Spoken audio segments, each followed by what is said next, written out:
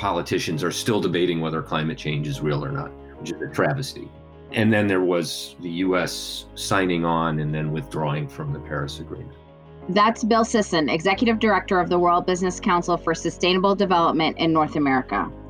What did business leaders do in that sequence? They doubled down. They formed the We Are Still In movements. What business leaders are realizing is that they align with not just the words, but the actions that go along with them. Bill has a wealth of experience in driving corporate sustainability objectives in the private sector. Now, at the WBCSD, he represents North American pro-sustainability voices and values on the global stage. Today, Bill shares his vision for innovative solutions that address today's most pressing social and environmental challenges, and his belief that business has the ability to drive societal change. I'm Rasha Hassanein, and you're listening to Healthy Spaces with Trane Technologies, a series of conversations that explores the world of indoor environmental quality from the inside out.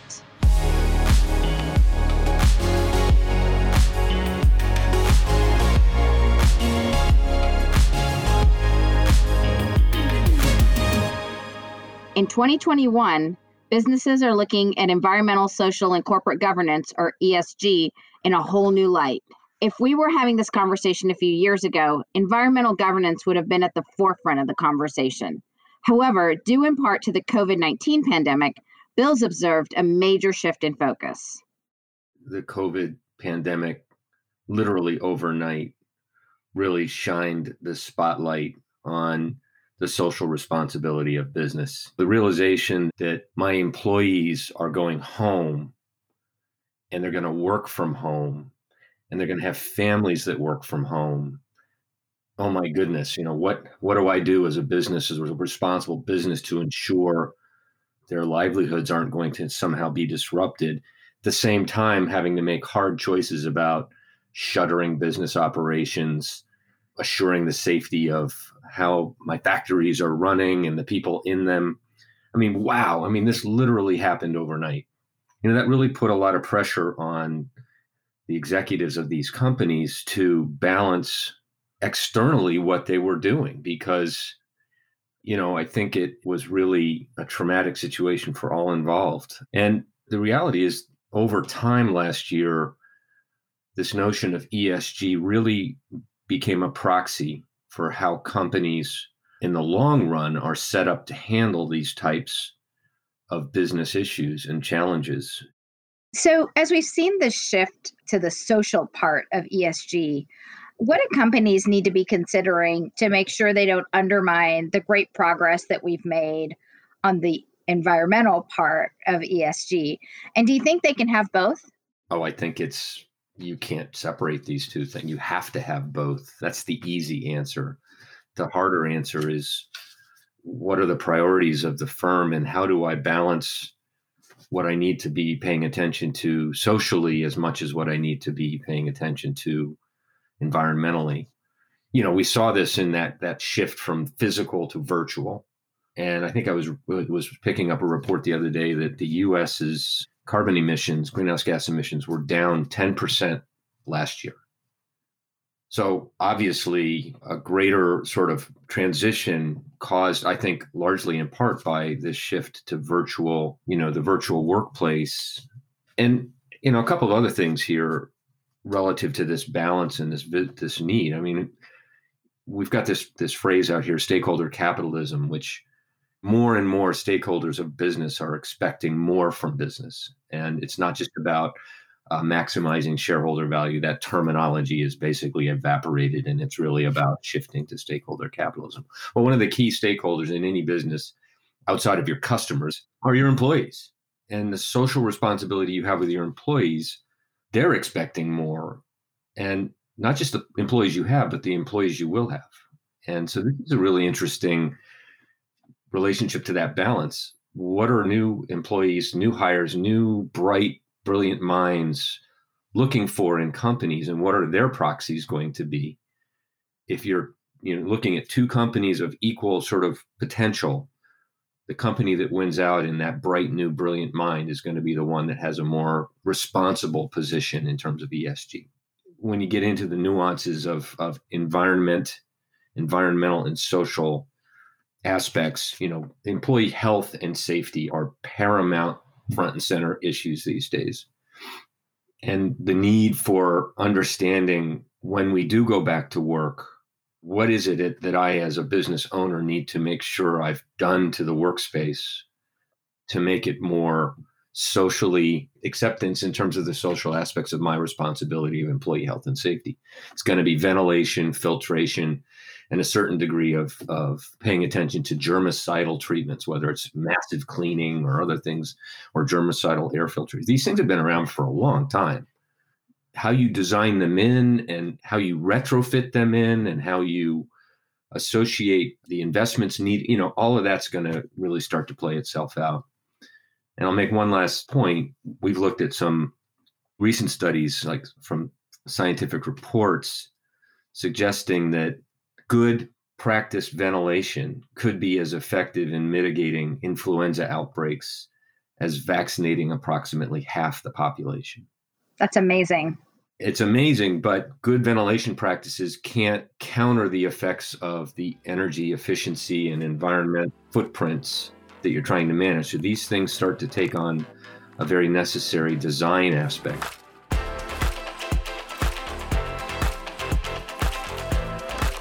As people return to their workplaces, the expectations placed on organizations will certainly be higher. Let's not underestimate the importance of the G in ESG, governance, because it's this management of the process coupled with deliberate transparency that's becoming increasingly more important for employees, both current and future. Transparency has been around for quite a while, but I think I'll start with, quite simply, the immortal words of Peter Drucker, one of the most amazing management thinkers of our time. If you can't measure it, you can't improve it. I mean, that's just a fundamental premise.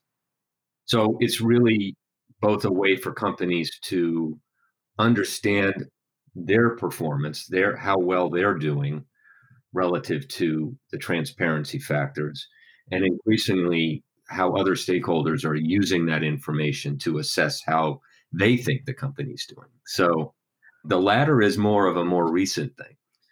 I'll go back to my history in the early 90s. There was a lot of regulatory pressure on companies, and a lot of things were happening from the regulatory environment that were driving companies to start to think about, maybe we ought to be taking this stuff more seriously. It's costing us money not to. That was the early 90s. Now, I would say the investors have gotten involved.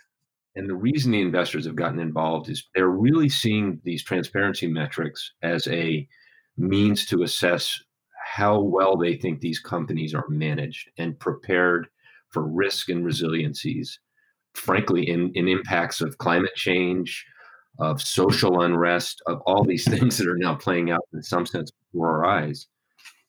And just a really interesting statistic to provide to you. In the context of investors, sustainable investment funds today are at 30 trillion US dollars. That's up nearly 70% from 5 years ago and up tenfold in the last 15 years. It's an amazing ramp up of how these funds have been created and what are they using to build those funds? What information are they using? That's actually the $64 million question.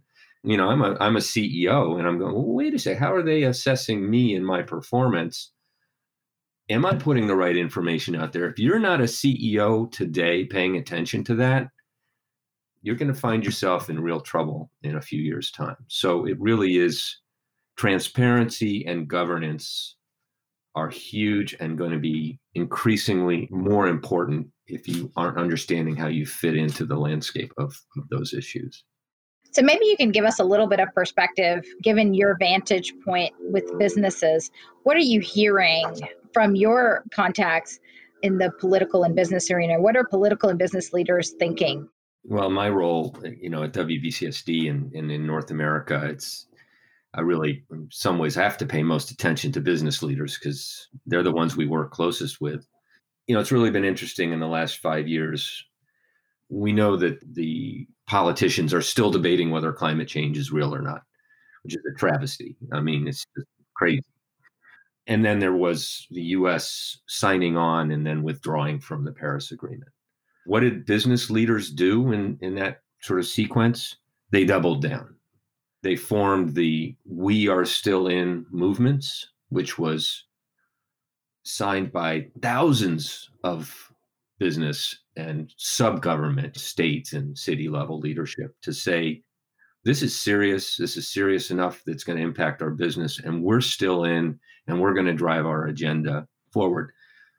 In the same time, on the social front, in 2019, we had nearly 200 US CEOs sign up for the Business Roundtable's purpose of a corporation, which was really what launched this question about stakeholder capitalism, the broader collective of moving away from maximizing shareholder value towards being more attentive to the social aspects of a company.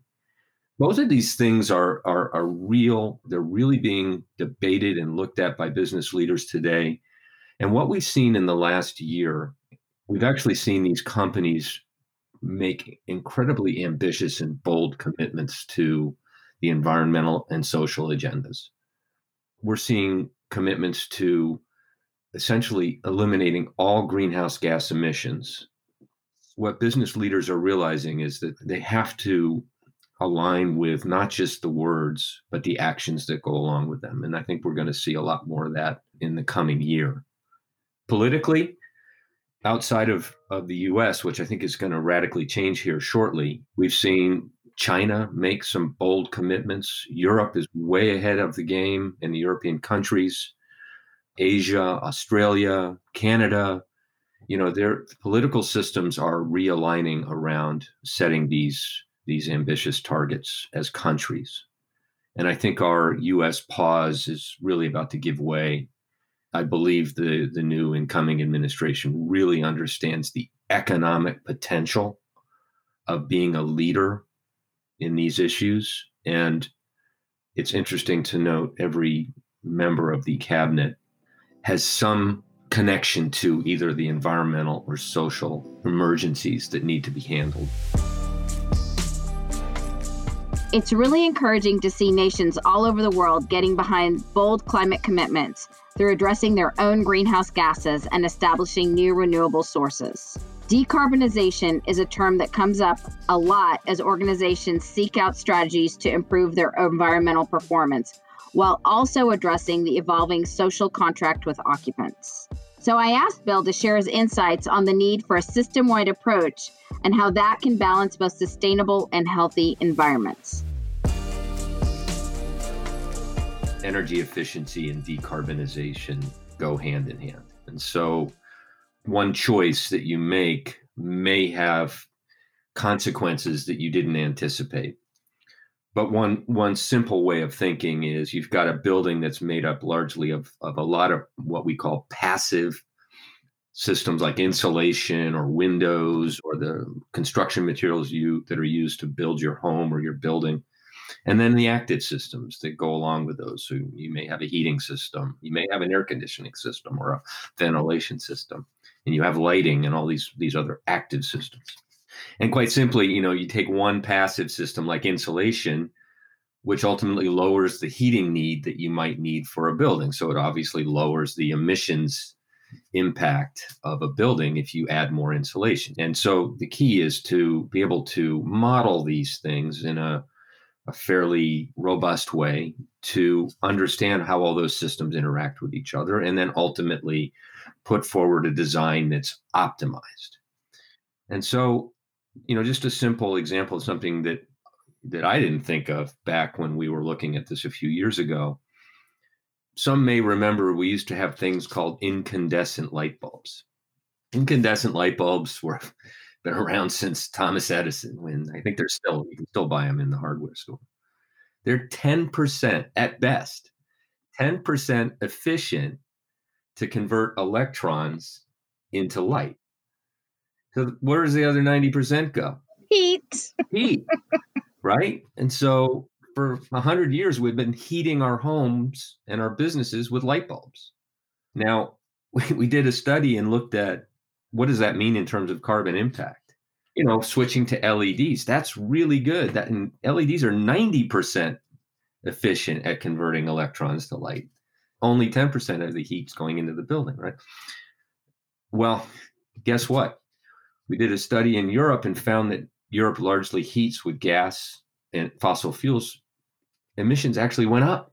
Right, because they had to heat more. Because they had to use more fossil fuel in these buildings to offset what was the heat they were getting from the incandescent light bulb. But I think it's powerful to think about when you understand those are the kind of system interplays that when you think of something as a system-wide approach, you have to account for these things. You have to account for the energy and emissions impact of systems and the interplay that they'll have.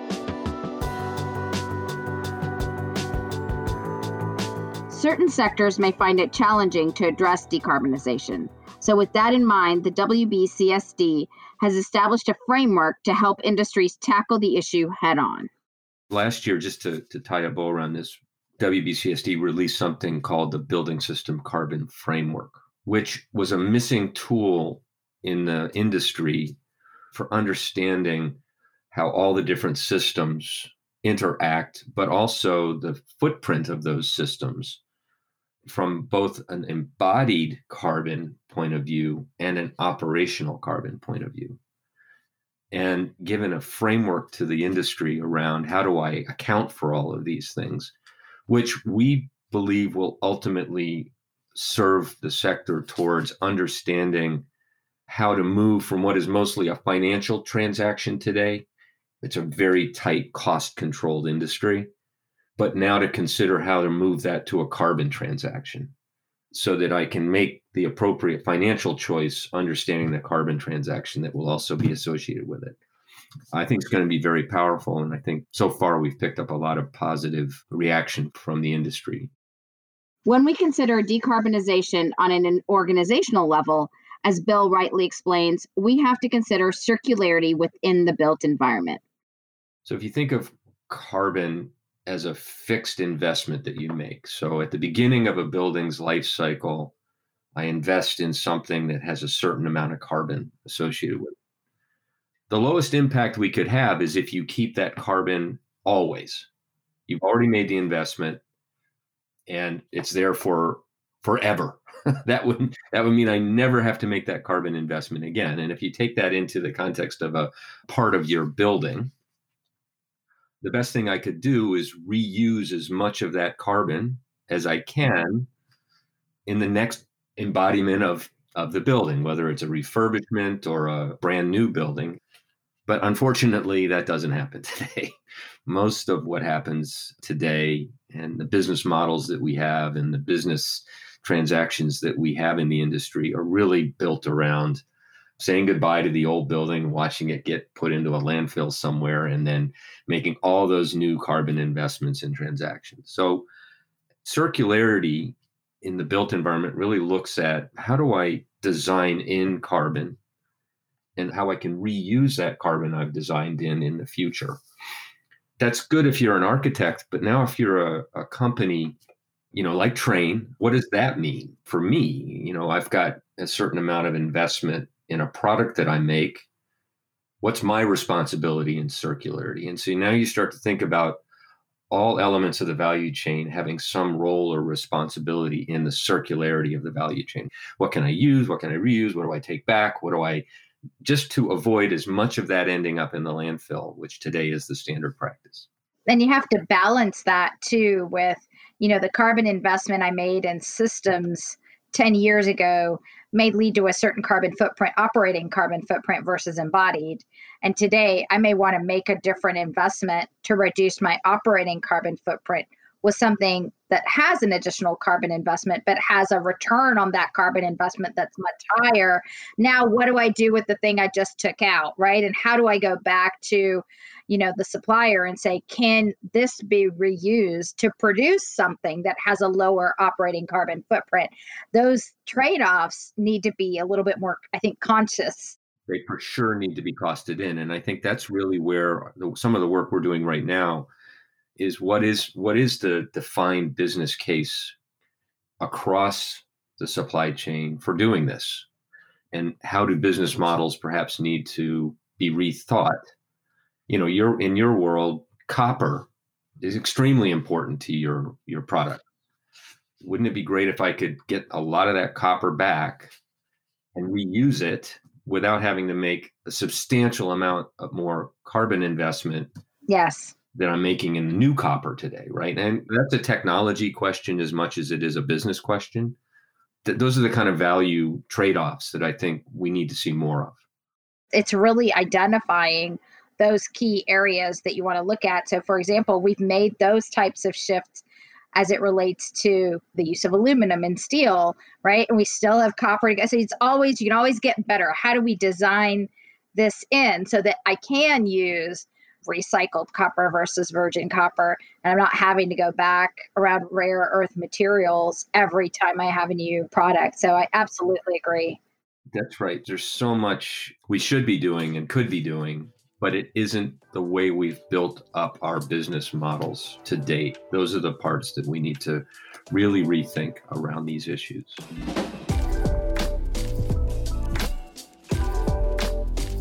In parallel to organizations reconsidering the buildings that they occupied, we're also seeing a lot of conversation around our wider city environments. Sustainable smart cities have been a buzzword for a while now. However, the new normal of remote work over the past year means that the concept of a circular built environment is experiencing a lot more traction. Back when we were talking about the impact of COVID, this issue of people having to work from home, we used to call it work-life balance. And quickly that morphed into work-life migration. It all just became integrated. And so I think there will always be a need for environments that facilitate the business, whether that's offices, engineering labs. There's only so much we can do in this virtual space. But the key is as cities start to embrace their place in the climate action agenda, they're going to count on the private sectors who are leasing, owning, and operating these facilities within the boundaries of the city to take more accountability of the impact they're having. And so I think this is going to be an interesting opportunity for us to, I don't want to use the phrase too flippantly, but to really think, what does Build Back Better mean in the context of, what is the right way for us to treat this experimental result where some businesses have actually seen a productivity increase by people working from remotely and from their homes. I just think it's going to change the way we think about urban planning, urban design, urban density, and the associated systems that support that, whether it's ventilation, filtration, and germicidal systems that we talked about earlier, and the energy balance that goes along and the emissions balance that'll go along. I think cities are going to be much more involved in those conversations than they are today. The other one I wanted to mention was back to our circularity question, right? As a person that lives in the city, what's my responsibility in terms of minimizing waste? Statistically speaking, cities are accumulating about 5 pounds of waste per person per day as a result of just being a human. Now, unfortunately, way more than half of that ends up in a landfill. So what do businesses need to start thinking about that encourages not just recycling, but a greater amount of reuse, a greater amount of take back, a greater amount of value back, the old redemption value kind of thing, to really think about how to make consumers think more circular.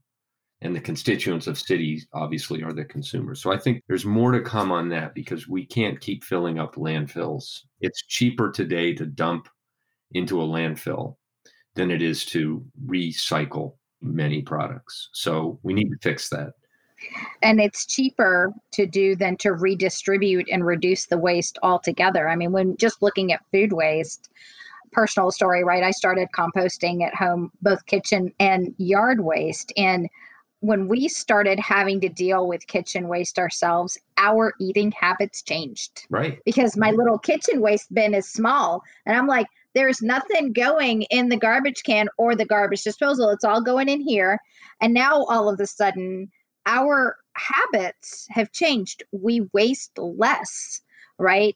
And then you just look at how much food is wasted in a city and how much can be redistributed because of what are a lot of times archaic regulations with restaurants, for example. It really is a great point you're making that let's not forget city regulations that need to completely be rethought that will enable some of the things you're talking about, but also it's really how do we make one person's trash another person's treasure and really allow that mechanism to be economically enabled and not have these regulations that prevent that from happening. So I think that there's a fair amount of activity we're going to see coming out of city governments. It happens at the cities. Let's just be real. And cities are notoriously competitive. They want to attract business. They want to attract people. They want to attract vibrant economies. And if the future is going to be, I'm going to attract a greater amount of economic value if I do some of these things, which I think will be the case, we'll get through this. Yeah, completely agree. So, when we start to look at smart and sustainable cities and really the circular built environment, who's doing this really well? Where are some good examples that maybe our listeners can go look at and learn from?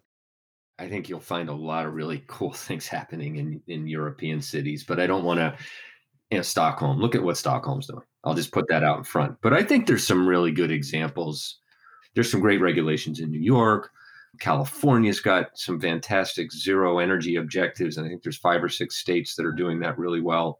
I also, want to give a shout out to some of the things we've talked about today, is to some of the businesses that are. I was going to say, what businesses are doing really well? Well, I have a personal kind of condition that I practice where I try not to name companies, but what I would ask your listeners to do is go look at every member of the World Business Council for Sustainable Development. We have just launched 5 new member conditions that we're asking every member to have in place, practices in place by the beginning of 2023. The first one I mentioned earlier is around setting ambitions towards net zero greenhouse gas emissions by 2050 and putting action plans and roadmaps in place to achieve them. The second is around adhering to the principles of no nature loss by 2050. Still some work to do around what that means and how do you measure and metricize that. The third one is around adherence to and following the practice of the UN Guide to Human Rights. The fourth is around setting a course for truly addressing inequality in the workplace and putting the programs and practices in place to get those issues resolved. We have to deal with that. And then the fifth criteria, it goes back to something we talked about earlier, which is around really the materiality of the information that companies are going to be putting out around these factors. It's not good enough to just put a report out there that covers the white space of everything we do. We need to really be focused on making sure we're providing information that allows those that want to evaluate the companies to make a clear and precise and robust evaluation of those companies. I think, Trane, I said I wouldn't name a company, but I'll name Trane, the Gigaton Challenge, which is really looking at how do you impact the customer footprint, the whole leading by example, which is firmly looking at, are the business models you're practicing today really going to take you forward into the future? And then your opportunity for all, which is really getting at the social aspects of running your business and the impact that making bad choices along those dimensions are going to have to not just your company, but perhaps leading the way will help other companies understand what it needs to do. Well, thank you. We appreciate the shout out. Just to wrap things up here, new administration through a very bumpy, probably the bumpiest transition in history. You wake up tomorrow morning and you're in charge. What are the first 2 decisions or actions that you would make? I would say 2 things.